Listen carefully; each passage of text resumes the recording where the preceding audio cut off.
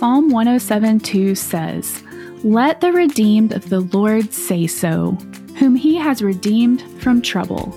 The psalmist calls the redeemed of the Lord to say so. How many times as a mom have you declared, "Because I said so"?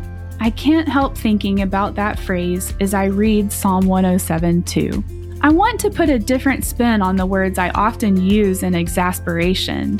I want my kids to know that their mom is redeemed by God. As they see my imperfections and failures, may I continually declare the steadfast love of my Heavenly Father and how He has redeemed me from all my sin.